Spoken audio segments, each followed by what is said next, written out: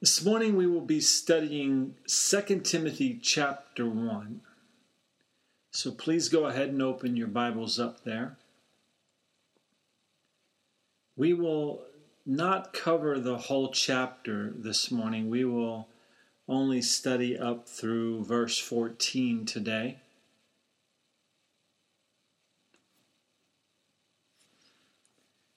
So if everyone's there, we'll go ahead and jump right on into it.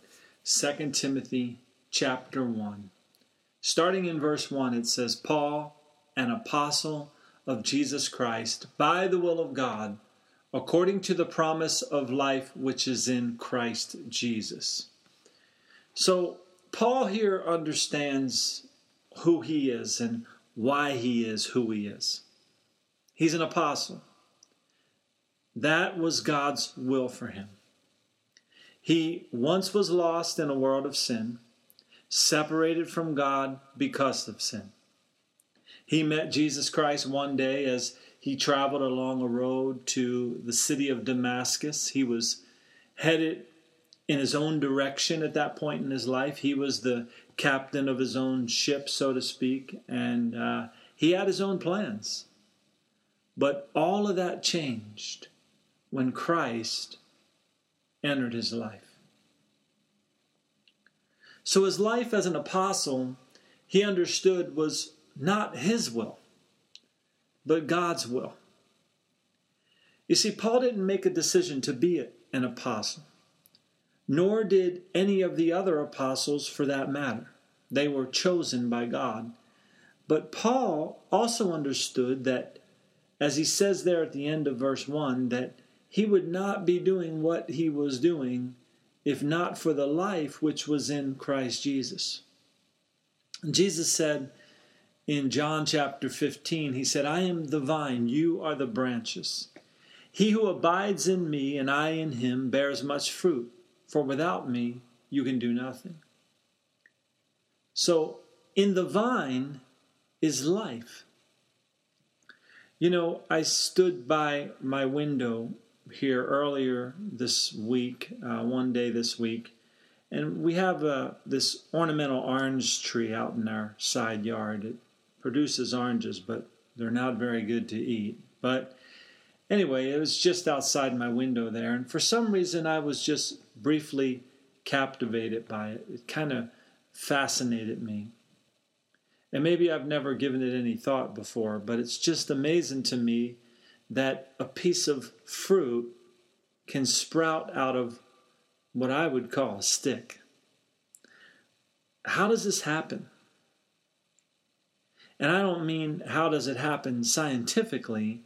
I mean, how does it happen at all? Of course, I know that it happens because the Creator God spoke it all into motion, right? And I really can't explain the depths of my thought on it that I had that day. I was just struck with the awesomeness of God, our Creator, in the creation of an orange tree, for example, right? But in that vine of that tree, there is life. Life that produces fruit. And in most cases, if you go to a real orange tree, it's going to be an edible fruit. And it's a fruit that you can actually get many nutrients out of it. It can benefit your life greatly. You and I today do not know true life without knowing Christ. That's the point here. Now, of course, all human beings, with or without a relationship with Jesus Christ, they live and breathe, right?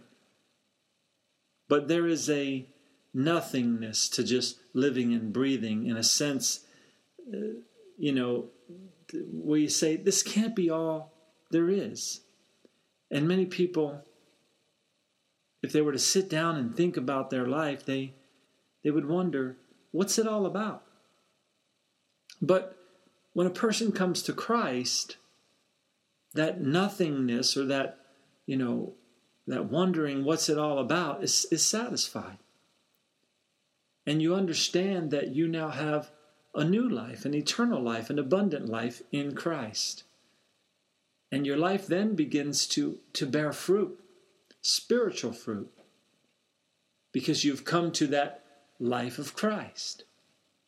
And that spiritual fruit, we know because Galatians 5 tells us what that spiritual fruit is, right? It's love, joy, peace, long-suffering, kindness, goodness, faithfulness, gentleness, and self-control, right?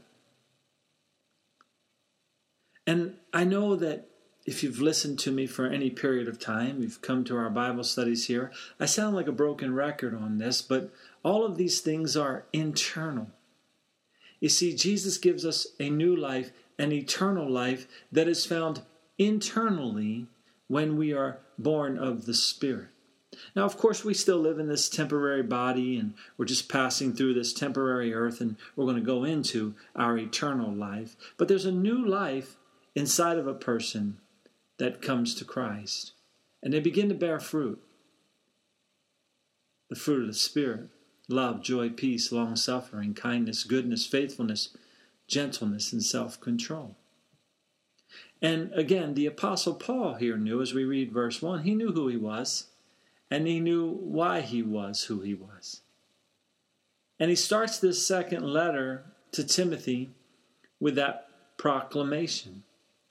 And then in verse 2, he says, "To Timothy, a beloved son, grace, mercy, and peace from God the Father and Christ Jesus our Lord." So Paul expressed the things here that he hoped for in Timothy's life, right? He hoped that Timothy would have grace, mercy, peace from God the Father and Jesus Christ our Lord. And he goes on to say in verse 3, "I thank God whom I serve with a pure conscience, as my forefathers did, as without ceasing I remember you in my prayers night and day." So in verse 2 there, Paul calls Timothy a beloved son. Timothy was younger than Paul. If life took its natural course, Timothy would have more years on the earth to serve the Lord after Paul's death. And Paul understood that he was pouring into Timothy as a father would a son. Paul loved Timothy in a genuine way, and he took care and concern to pray for Timothy twice a day. Not only that, but in verse 4, Paul says to Timothy that I am greatly desiring to see you, being mindful of your tears, that I may be filled with joy when I call to remembrance the genuine faith that is in you. You see, it wasn't easy for Paul in those days, and nor was it easy for Timothy. They were persecuted for their faith, as was everyone that testified for the name of Jesus Christ. Literally, in their lives, there was blood, there was sweat, and there was tears. There were times of great lack, as Paul mentioned elsewhere in his writing, right? Serving the Lord is a thankless place to be most often. But Jesus walked that walk long before any of us. And he was our example as to how we are to get through this life as people of faith. And Timothy had a genuine faith. In other words, it wasn't superficial. He wasn't a fair weather fan of Jesus Christ. He didn't seek the Lord in poverty and forget about the Lord in prosperity. And he didn't love Jesus in prosperity and curse him in poverty. His faith was genuine. And he had a legacy of this in his life. He was raised up around faith. Speaking of that faith, verse 5 continues, which dwelt first in your grandmother Lois and your mother Eunice, and I am persuaded is in you also. So Notice that Timothy's father is not mentioned here as being in the faith, but his mom and his grandmother are. And Paul could evidently see the faith that was in Timothy as well. And Timothy had this heritage in his life of his mom and his grandmother being in the faith. Then verse 6, therefore I remind you to stir up the gift of God which is in you through the laying on of my hands. So Paul he felt the need here to remind Timothy of something. Timothy had a gift to preach, a gift to spread the gospel, a gift as an overseer to the churches. But maybe Timothy was struggling at this point in time, and somehow Paul knew this. Paul said, I'm mindful of your tears, Timothy. I know it's hard, but I'm praying for you. Don't be afraid, Timothy. Verse 7, for God has not given us a spirit of fear, but of power and of love and of a sound mind. Paul is telling Timothy that this is what God has called him to. And, for you and me here this morning, it's what God has called us to as well. We have a spirit of power, of love, and a sound mind. That word fear there in verse 7 is a Greek word that means timidity, fearfulness, cowardice.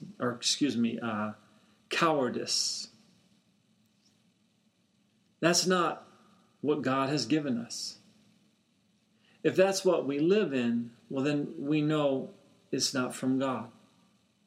But Timothy needed to be reminded of this, as today we are reminded of this as we study God's Word. The word power there in verse 7 is a Greek word dunamis, right? And it speaks of strength and ability. Now, any strength or any ability that we have, we must understand its origin. Again, Jesus is the vine, we are the branches. Right? Paul here reminded Timothy to stir up the gift that is within him. But the gift came to him from the laying on of the hands. The Holy Spirit gives the gifts for the works of the kingdom of God. Sometimes, though, we bury these gifts, or the world buries them for us. We get bogged down by the weight of this world. We get timid. We get fearful. We get cowardice. And there needs to be a stirring up of what we know we are called to do and what we are called to be in this world. God has given us by His Spirit strength and ability. Right? Power, as it's termed there in verse 7. And we need to stir up that power that's in you. Put it into action in your life. Be bold in your life. Don't let fear rule the roost. Instead, stir up your strength and your abilities that are from God. And if you need somebody to pray for you, to lay hands on you, I'll be glad to do it. Now, back there in verse 6 where it says to stir up the gift, that's a phrase in the Greek that I won't even try to pronounce to you this morning. You can look it up, but it means to kindle up or inflame one's mind. It means strength, zeal. So again, we need to remind ourselves, we need to kindle up. We need to ignite the flame within our minds to the fact that God has given us strength by His Spirit. You see, we can live boldly in this world and yet live humbly in the sight of God. See, to live boldly doesn't mean you're arrogant. Okay? We are to live humbly. We're to walk humbly with our God. Now, what about where it says there in verse 7 that God has given us a sound mind? What does that mean? Well, the Greek word here speaks of a calm, self-controlled mind. Think about that. It's a calm, self-controlled mind. So this speaks of a mind that's not in a panic, not confused. Do you ever notice that this is what happens when we're in a fearful situation? Panic sets in, and often confusion follows. These things are natural to our carnal minds. Circumstances are bleak, and the mind says, we have a problem, right? I don't know what to do. How can I get out of this situation? Well, is this wrong that we feel this way? Are we letting God down? Well, if so, Timothy did the same thing, right? Something was going on in his life that brought tears. And Paul was mindful of those tears. And Timothy needed somebody that would just pray for him, and somebody that would encourage him and exhort him. And that's what we are to do as the body of Christ with one another. And you see, Timothy, just like you and me, he needed to be reminded of who is really on the throne. God is good. The Lord is with us. Stir up that gift that is within you. Seek God. Don't worry. Have faith. Refocus, because it's going to be all right. Again, to our carnal mind, this is not logical. But what are we to do as people of faith? We are to actually walk by faith, aren't we? Not by sight. We are to trust in the unseen. We are to seek God. We are to make our requests known to God, to not be anxious, as the Scripture tells us, but to bring everything before God, to cast our cares upon Him. Right? So we don't just sit back and do nothing, because Paul's teaching Timothy something different here. The answer is get up, get going. Faith without works is dead. Change the situation. But all the while, trust in God that His will and not your will be done. So don't live in fear. Use your God-given power, your abilities to kindle the fire. And keep pressing on in the faith. Keep going. Keep a sound mind in the process. God is not the author of confusion, as the Scriptures tell us. Nor did He give us a spirit of fear. I read a good Bible story in my personal devotion time this week, and I'd like to share it with you this morning. Turn to the Old Testament book of 2 Kings.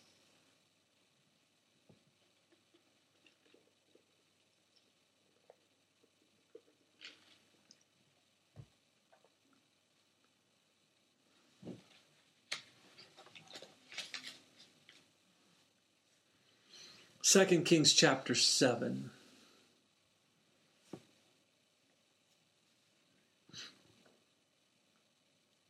And let's start reading in verse 1. It says, Then Elisha said, Hear the word of the Lord. Thus says the Lord. Tomorrow about this time a seah of fine flour shall be sold for a shekel, and 2 seahs of barley for a shekel at the gate of Samaria. So just to set the scene for you here real quickly, what's taking place here is Israel is in a famine, and it's real bad. And on top of that, the Syrian army is encamped not too far out of the city, ready to attack with thousands of men. But Elisha was prophesying something really good here. Food was about to be so plentiful that it was going to be sold cheap. This is Elisha's prophecy. Then verse 2 says, So an officer on whose hand the king leaned answered the man of God and said, Look, if the Lord would make windows in heaven, could this thing be? So basically, the guy says, Yeah, right, Elisha. That's not possible within our present day circumstances. Can't you see what's going on? That's not possible. Forget about it. Well, he probably didn't say all that, right? But Then Elisha says to him, as verse 2 continues, and he said, in fact, you shall see it with your eyes, but you shall not eat of it. Now there were 4 leprous men at the entrance of the gate, and they said to one another, why are we sitting here until we die? So you see, what happens here is something gets stirred up in their minds, like Paul told Timothy. Think about it and get busy. Thinking alone doesn't do it. There must be action as well, right? Verse 4, they say these leprous guys, right? If we say, we will enter the city, the famine is in the city, and we shall die there. Now, remember, they're lepers, so they're not allowed in the city. But they're saying, if we get bold enough to enter the city, what good would that do? There's no food there anyway. Verse 4, and if we sit here, we die also. Now therefore come, let us surrender to the army of the Syrians. If they keep us alive, we shall live. If they kill us, we shall only die. So it pretty much seems hopeless. The city is living in fear, and so is the king. But these 4 lepers say, hey, let's go for it. If we just sit still here, it doesn't get us anywhere. We're starving to death sitting still. There's one chance to live if we go to the Syrian camp. They may get killed, right? But on the other hand, they may get fed and be kept alive. So what did they do? Verse 5, and they rose at twilight to go to the camps, or the camp of the Syrians. Now, I'm sure you know all this, but twilight is that period of time when the day is ending and the night is beginning. It's when there's just that little bit of light left between day and night. And verse 5 continues, and when they had come to the outskirts of the Syrian camp, to their surprise, no one was there. So wait a minute here, right? Could it be that all of that fear was for nothing? It says, verse 6, for the Lord had caused the army of the Syrians to hear the noise of chariots and the noise of horses, the noise of a great army. So they said to one another, look, the king of Israel has hired against us the kings of the Hittites and the kings of the Egyptians to attack us. So you see, they knew that Israel didn't have enough strength to have that many people coming up against them. So now they feared that Israel had hired a couple of armies to help them. But verse 7 here speaks such power to me. It says, therefore they arose and fled at twilight. So I want to pause right there. This mighty Syrian army arose and fled at twilight. That's the same time that the 4 lepers made up their mind to get up and go, get up and do something. It was at twilight. Could it be that the Lord God magnified the footsteps of these 4 lepers? Could it be that He made their steps be like the noise of chariots and the noise of horses, the noise of a great army? We do know this. Their decision to get up and do something rather than just sitting around and dying ended up to be a life-changing decision for all the people of Israel. Have you ever felt like it's twilight for you? So many problems loom so large in your life. You feel helpless. You feel hopeless. Maybe you just feel like dying. Maybe you fear something that can't be solved in your life. But maybe it can be solved if you would just get up and do something. Stir up the gifts that are in you. Take the steps, that seem like they might have a bad outcome, but who knows what the Lord can do when you decide to just get up and go. You decide just to get up and do something. The Lord chases away the enemy when we walk by faith.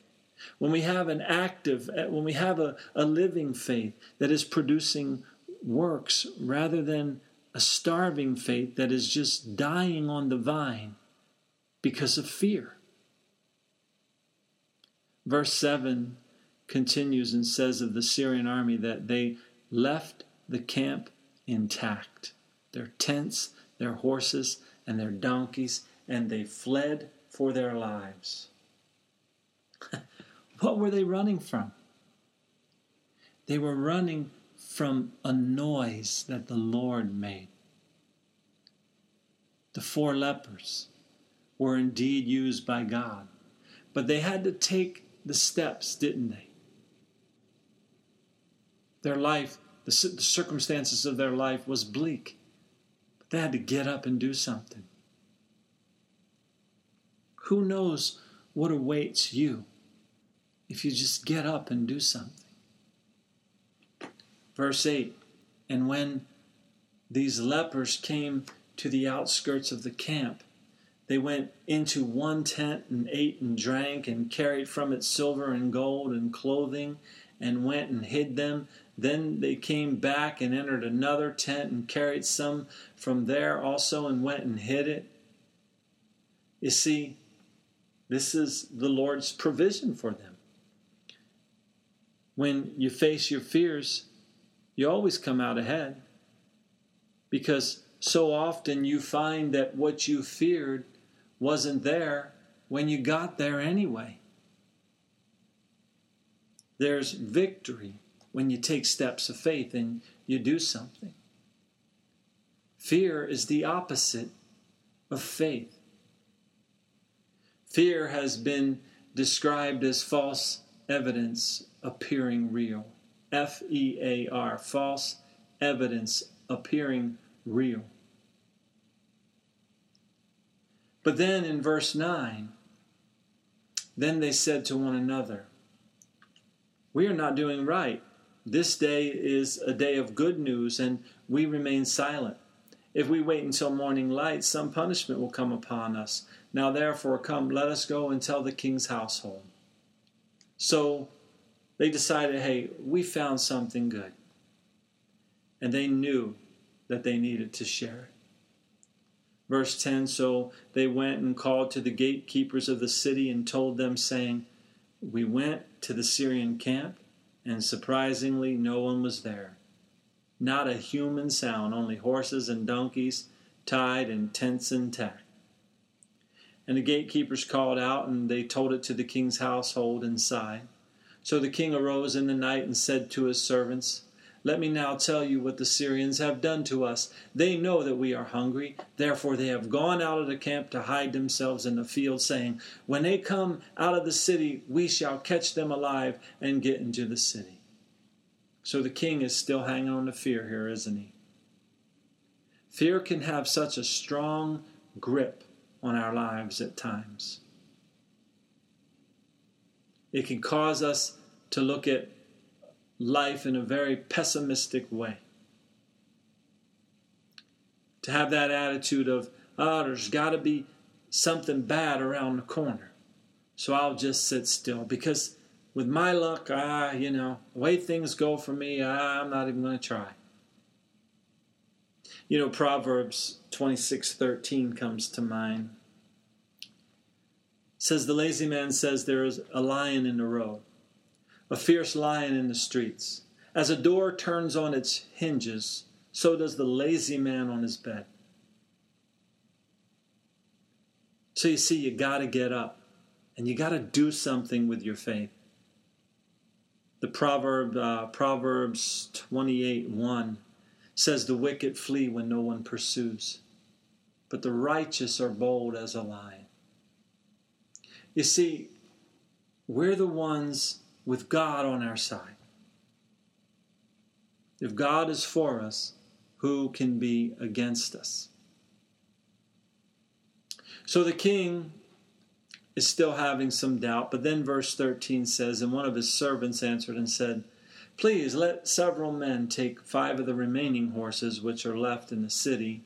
Look, they may either become like all the multitude of Israel that are left in it, or indeed, I say, they may become like all the multitude of Israel left from those who are consumed. So let us send them and see.'" So in other words, he's saying, everyone in the city is starving. If you send these men and the remaining horses, and this is a trick by the Syrians, hey, we're still hungry. But on the other hand, right, something can happen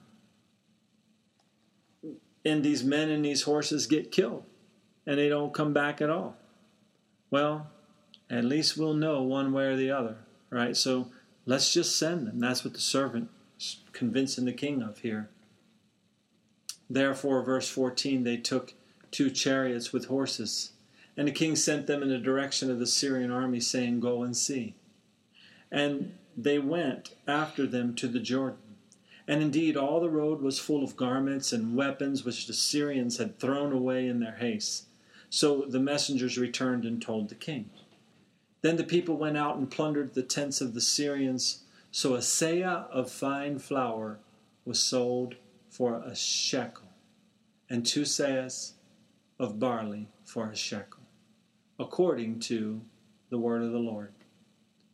So it turned out just as Elisha, the man of God, said that it would. God was with them, and he is with us. So as we turn back now to 2 Timothy chapter 1, Paul tells Timothy, and the Word of God tells us today, that God has not given us a spirit of fear, but of power and of love and of a sound mind. And then in verse 8, Paul continues and says, "Therefore do not be ashamed of the testimony of our Lord, nor of me his prisoner, but share with me in the sufferings for the gospel according to the power of God." So he's saying to Timothy, keep preaching the gospel. Don't give up. Don't be dismayed. Don't sit still in fear. God is using you, Timothy. God wants to use you in this life. And for all of us, God wants to use us in this life. But we can't sit around and do nothing. We got to get up and in his love, reach out. Do it by faith. Share the gospel. There's that coworker, that family member, whatever it may be, that God, whoever God puts in your path, that needs to know of the love of God. And we can't sit around in fear of, oh, what will they think? Or, oh, what will happen? And, oh, I don't want to suffer. Paul's encouraging Timothy here to get up, to stir up that gift, do something. Because when you get up and you start to take steps of faith, that's when you'll know the power of God at work in your life. Just like those 4 lepers. They got up when things were bleak for them. And they began to take steps of faith. And those steps of faith thundered to scare away the enemy. And speaking of God, Paul tells Timothy in verse 9, who saved us and called us with a holy calling, not according to our works, but according to his own power and grace, which was given to us in Christ Jesus before time began. So Paul continues to encourage Timothy here in the fact that they have a holy calling. There's no greater message that the world needs to hear other than the gospel. And Paul and Timothy were preaching the gospel and spreading the gospel in their day. And Paul knew that it wasn't because of who he was. It wasn't because of any good works he had done. He knew that the opposite was true for himself. And he called himself the chief of sinners. He knew it was God's grace that had offered salvation to mankind. And he knew that this was God's plan from the beginning of time. So the time came for God to reveal his plan. And verse 10 says, "But has now been revealed by the appearing of our Savior Jesus Christ, who has abolished death and brought life and immortality to light through the gospel." So this is a very important verse of Scripture that should be talked about often within Christianity. Jesus appeared, abolished death. He brought life and immortality to life. And how is all this done? Through the gospel. Through the gospel. The gospel is the power of God unto salvation. This message of salvation and eternal life that Jesus brought, it went to the Jew first and then to the Gentile. And it continues to spread throughout the world today. And we can't move away from spreading the gospel. It's what the world needs to hear. And it's what we always need to be reminded of. You see, today, in many ways, our churches are social clubs. Places where we gather for fun, food, laughter, hear a good inspirational message, but never be challenged to get up and to get out and spread the gospel. We are called to share the gospel of Jesus Christ, for it is the power of God unto salvation. No one can be saved without the gospel. No one's saved because of their good works or they're a good person. They need to come to the gospel. Even Timothy needed to be reminded of this when he was in Christ. We must stay true to the gospel, hold fast to the gospel, and continue to preach the gospel. This message is so vital, so important, that Paul was willing to go to prison rather than to keep it quiet. Seems today most people just want to keep the gospel quiet. But many other people besides the Apostle Paul lost their life for the sake of the gospel. Paul continues to speak of the gospel in verse 11, and he says, "To which I was appointed a preacher, an apostle, and a teacher of the Gentiles." You see, as a preacher, Paul spread the gospel, and preachers should still be doing this today. As an apostle, he established church gatherings, and this needs to still go on today.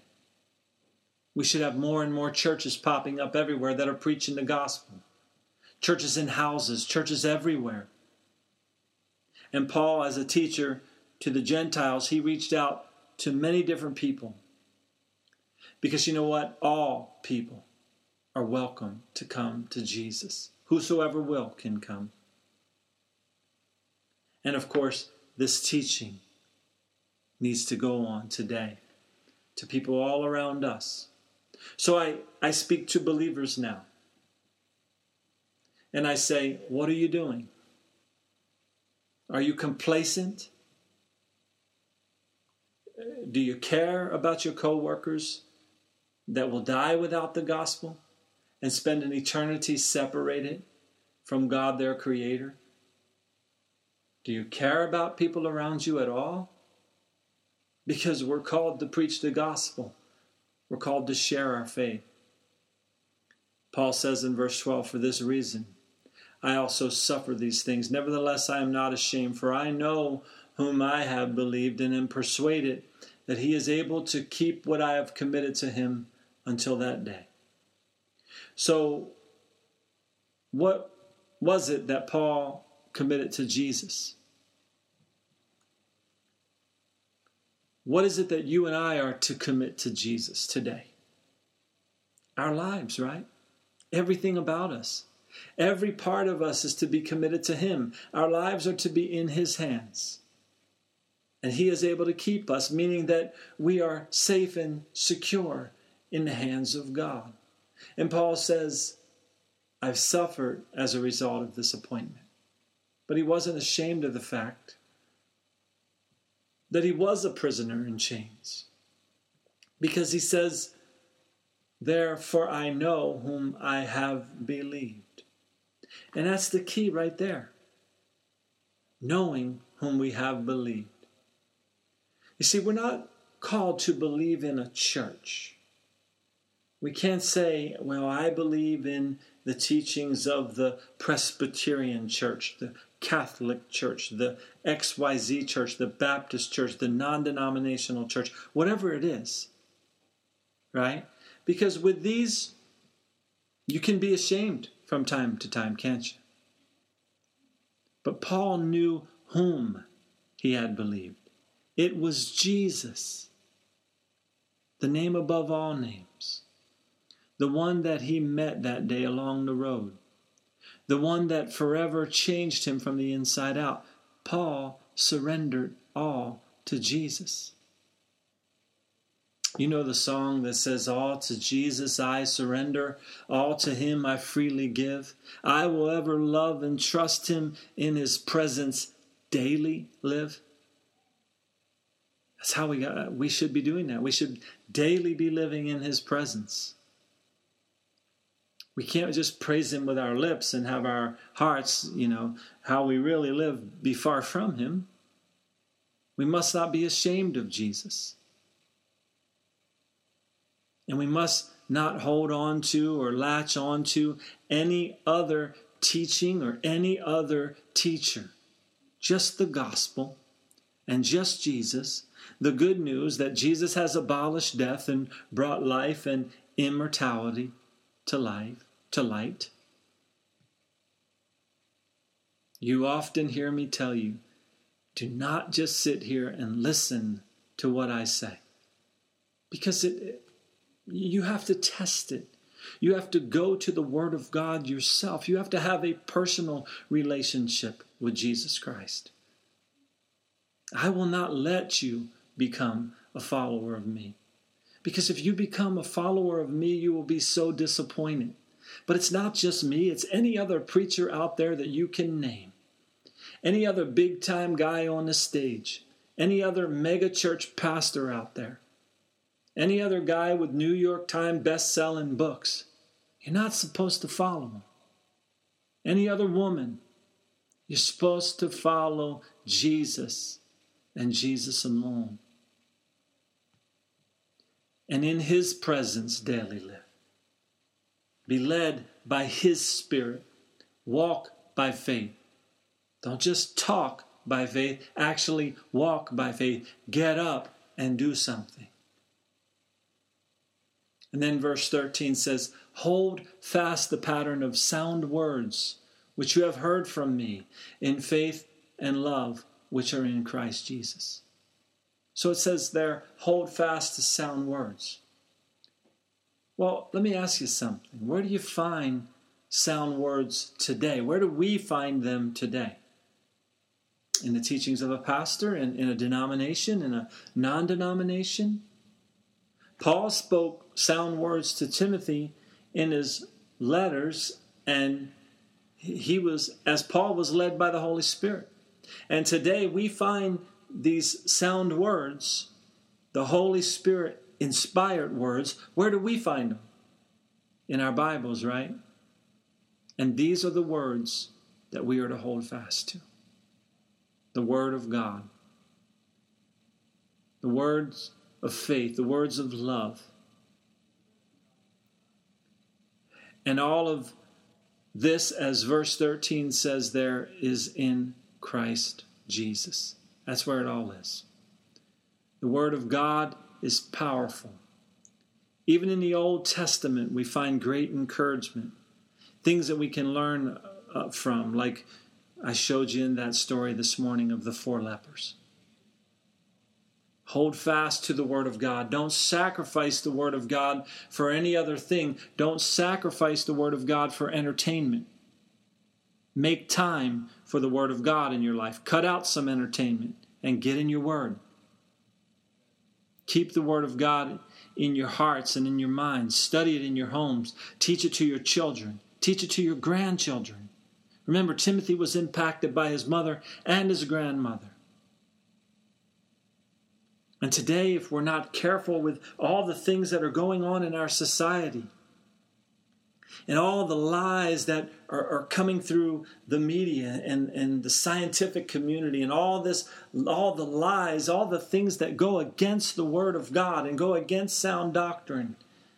And many Christians are latching on to these lies and accepting them, when we see very plainly that the Word of God teaches against these things. But that's the difference between being a person of the world and a person of the Word. Person of the Word, if you're a person of the Word, you're not going to be very popular in the world. If you're a person of the world, you'll be popular in the world. But you'll be far from the Word. And then verse 14, that good thing which was committed to you, keep by the Holy Spirit who dwells in you. You see, when you come to Christ, when you're born again, you are born of the Spirit. The Holy Spirit indwells you. The gospel message, the message of good news, has been now committed to you. It's come into you. And you are to keep this message that the Holy Spirit brings into you. And it's the Holy Spirit that brings you into remembrance of this day after day. And don't smother the message. Don't bury it. Keep Jesus at the forefront of your mind. Keep His teachings active in your life. As He has told us, seek first the kingdom of God. That's the priority. That's what we must do. And He has told us to walk in love, to walk by faith, to hold fast till the end. So that's what we must do. There is power in the Word of God, folks. Again, in both the New and the Old Testaments, right? And I encourage you this morning, as is my aim to do week after week, keep the word of the Lord. Hide it in your hearts that you might not sin against Him. Awake from your slumber. Don't sit around and die on the vine. Don't let your faith be a dead faith. Get up. Say no to the fear that holds you back from living the abundant life that God has for you. 4 lepers changed the world for a whole lot of people. They saved the lives of a lot of people who were starving to death in fear. And they did it simply because they made a choice to get up and to do something. God made their steps powerful, didn't He? We can make a difference if we would just get up and go. If we'd face our fears and step out in faith and love, we could see people come to Christ. We could do many other great things in the name of the Lord, couldn't we? Let's pray. Heavenly Father, again this day, we have been challenged by your word. We know that your word is profitable to us for reproof, for correction, for instruction in righteousness. But yet, what do we do, Lord, with it when we hear it? Are we just forgetful hearers? Because you tell us in your word that we need to be doers of the word. So again, we've heard it this morning. We've seen it in your word. And we know what you desire for us to do. So I pray, Lord, and I'm hesitant to pray right now that you would help us, that you would increase our faith. And I'm hesitant because you've already given us your Spirit within us. And it's not a spirit of fear. It's a spirit of love. It's a spirit of a sound mind. It's a spirit of power. So rather than say, strengthen us, Lord, I say, forgive us. Forgive us of our complacency. Forgive us of our lack of faith. May we live for you more in this coming week than we did in the past week. We thank you and we praise you for this time together in your word, Lord. And we thank you for your Holy Spirit teaching us. And we pray this all in Jesus' name. Amen.